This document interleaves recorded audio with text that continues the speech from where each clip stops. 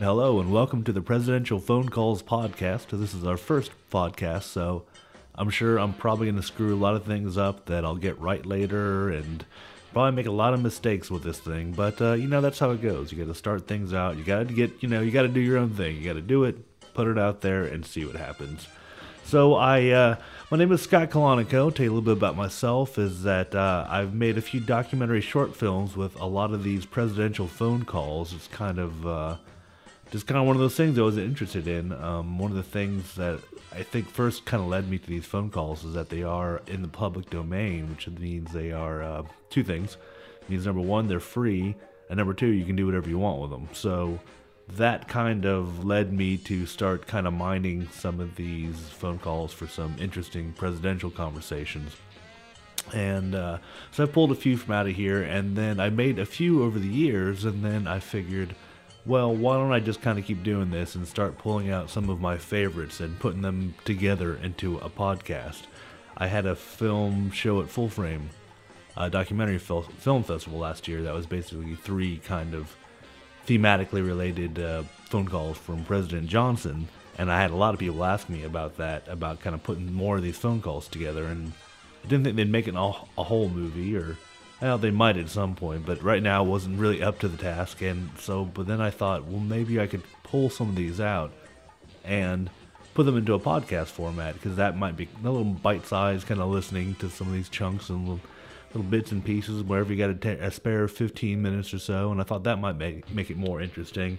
And this way I could kind of set up some of the trivia that's going on behind the phone calls and maybe make some kind of comments, kind of help explain them, or basically just set up what I think is interesting about them.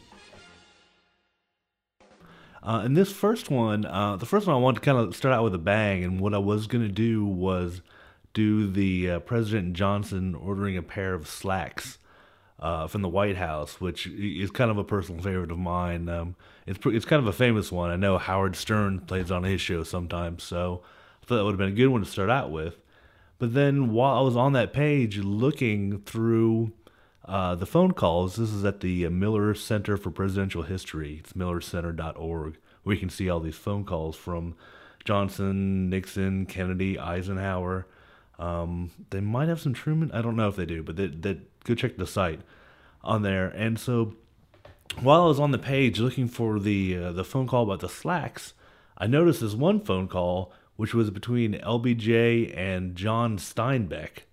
That is the author, John Steinbeck, Grapes of Wrath. You might have heard about it. Yeah, that guy, that John Steinbeck, talking to President Johnson. I was like, well, this one's too good to pass up, so I'll go ahead and pull this one out. And I listened to the phone call, and it was pretty, it made me smile. So I thought this would be a good one to start out with. Maybe one that's a little lesser known. We can kind of go on from here. So hopefully I'll be doing these, hopefully once a week, we'll see. Maybe we can get a Kennedy one in before the 50th anniversary. That's kind of my plan. To set this first phone call up here, this is from August 21st of 1964. So the 1964 Democratic Convention was in Atlantic City, New Jersey, and that was on August 24th to the 27th. And this phone call is on the 21st, so it's a few days before the convention starts, and actually in the phone call, Johnson remarks that he's just going down there for the day, so he's probably just going down there for the last night and make his acceptance speech and then go on from there. So apparently what they did is they had John Steinbeck in to kind of look over one of his speeches and kind of get his some thoughts and see if he could help make it any better. And if you want to make a speech better, who else are you going to call but John Steinbeck? He's going to come in there and put some Grapes of Wrath, or put the Steinbeck twist on it, on his speech there. The phone call starts out, it's kind of funny the way it starts out, is that President Johnson just kind of picks up the phone and says, "Get me John Steinbeck," which is not something you've probably heard a lot of presidents say, or that's kind of power right now if you can just pick up the phone and yell at your secretary to get you John Steinbeck, and it happens. So that's how we'll start out the phone call. Yes, please. Operator? Yes, Mr. Get John Steinbeck for me right away, wherever he is. He's New York where? I'll be glad to. Sandy Harbor. Okay. And then what I thought was interesting was the secretary. I edited out a little bit of a pause there, but then the secretary calls him back, and we're talking. This is less than a minute. The secretary calls him back, and Johnson appears to have forgotten what he'd just done. And she says, "Mr. President," and he's like, "Hello," which I think is hello, but he answers the phone, and then he appears kind of not to know what just happened. And then he's like, "What?" And then his secretary says, "There's Mr. Steinbeck on the phone for you." Like, she's annoyed that he's forgotten all this already. Hello? Mr. Steinbeck, hello? Hello? Mr. Steinbeck, no.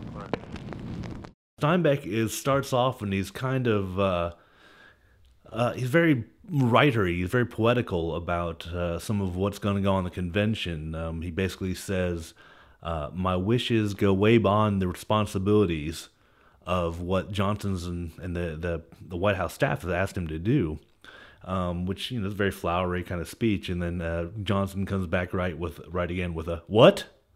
Good evening, Mr. President. How you getting along? Well, I'm worried. What's the matter? Because I saw television today. Yes? No, I'm not as worried. You're not worried, but I'm worried. Why? I guess because my wishes are way beyond the possibility. The what? My wishes go way beyond what can be accomplished. That goes with my own work too, I always think I can do better than I can, and I can't. Which is like, it's like your grandpa talking to you on the phone. Johnson kind of cuts straight through to Steinbeck is kind of talking about feeling a little down and not quite sure if he's up to the task, and Johnson's just there to talk him through. He's like, "Come on down, I'll hang out with you, I'll entertain you, I'll bring you up." And here's where Johnson kind of lets out a big sigh, and you'll hear these a lot, especially in his phone calls. And I don't think he's sad or anything. I think he kind of sighs while he's thinking about what he's going to say next.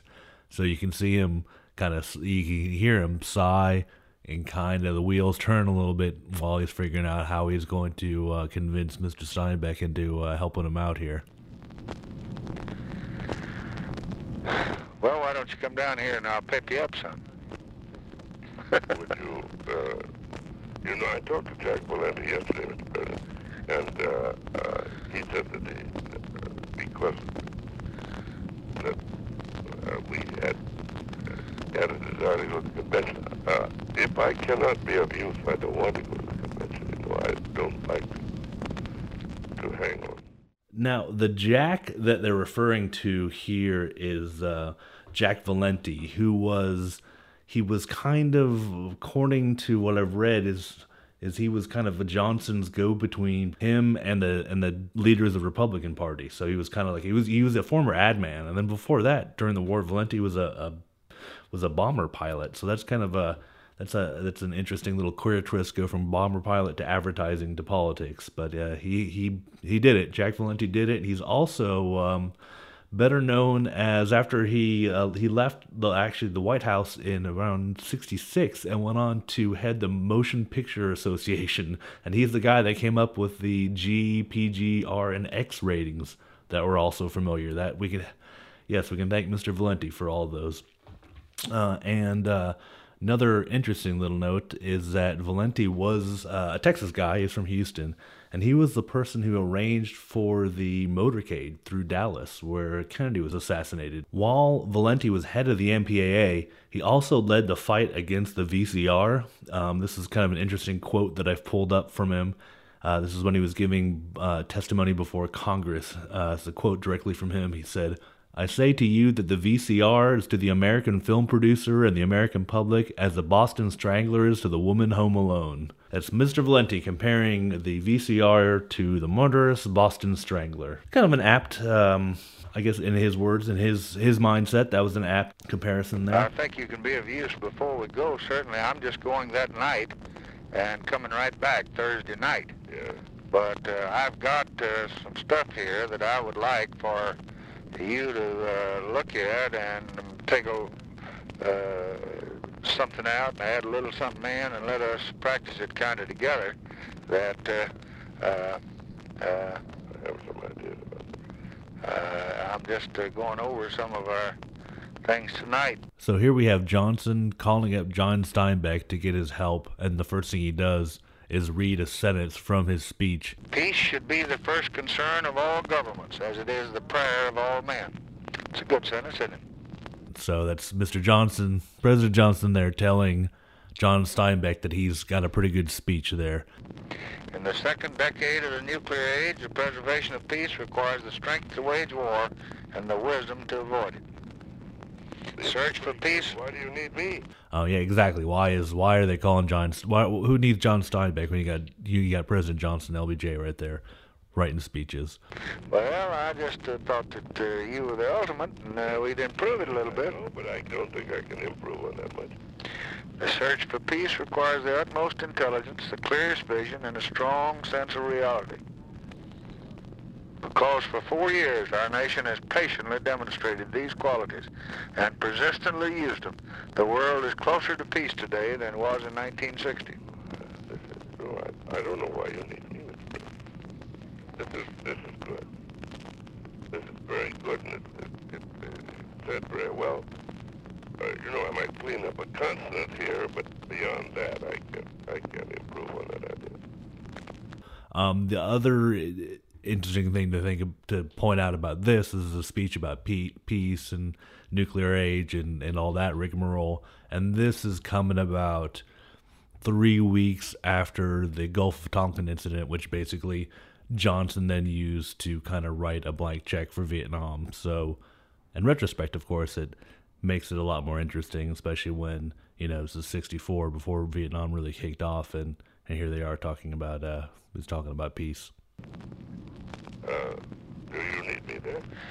I sure think if you could come the next. I am at your complete order. Well, then why don't you get your wife to come down and spend the night with us Sunday?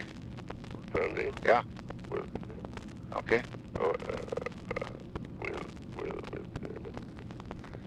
If I can help, that's fine. But I do not want to be a co-testing. Oh no, nobody's got any idea of that. What are you I talking? don't want to go to the convention because I wouldn't see anything. You come on here and let's talk about it. You come in, have lunch Sunday. We'll be back. You get in here whatever time you can. We'll have lunch Sunday. You can spend Sunday afternoon, Sunday night, and as long as you can till you get through with it. And just bring your bags and come on over. Wait a minute, Jack's won't say. Yeah, I'll be there. I did like the quote was President Johnson says, "Do you want me to send a plane up there for you?" And Steinbeck says, "I don't know how else I'm going to get down there." Would you like me to get a plane for you? Yeah, of course. I don't know how else we can get there. All right. Fairly enough, you got to send him a plane, bring down Steinbeck to the convention. How else is he going to get there? He's not going to take an old Model T like the Jodes did out to California and the Dust Bowl and what have you. Kind of the last thing here is there's another little grandpa moment where Steinbeck thinks that he's been switched over to Jack Valenti already and that he hasn't been yet, and so LBJ has to pick it all up. I'll have Jack back in touch with you about it. Yes. I thought you switched me to Jack. I'll do it right now. I was just about to call him and tell him to cancel our Claridge Hotel reservations because we don't. Well, let's do that after you get here Sunday. Right. Wait a minute. Yes, sir. John? Jack, How are you? I was just we didn't. That's kind of how the phone call ends. Is Valenti and Johnson Valenti and Steinbeck trying to figure out how he's going to get down there and arranging all the travel. Let's kind of cut that part out because it wasn't quite as interesting. That was again President Johnson talking to the author, the American author John Steinbeck, in August 21st of 1964, about getting Steinbeck to come down and help him out with his convention speech. Well, keep listening to this. Thank you very much for tuning in. We'll try to do these a lot more often. I'll figure out this stuff as we go along, and thanks for listening. Keep subscribing, and we'll see you again next time. Thanks.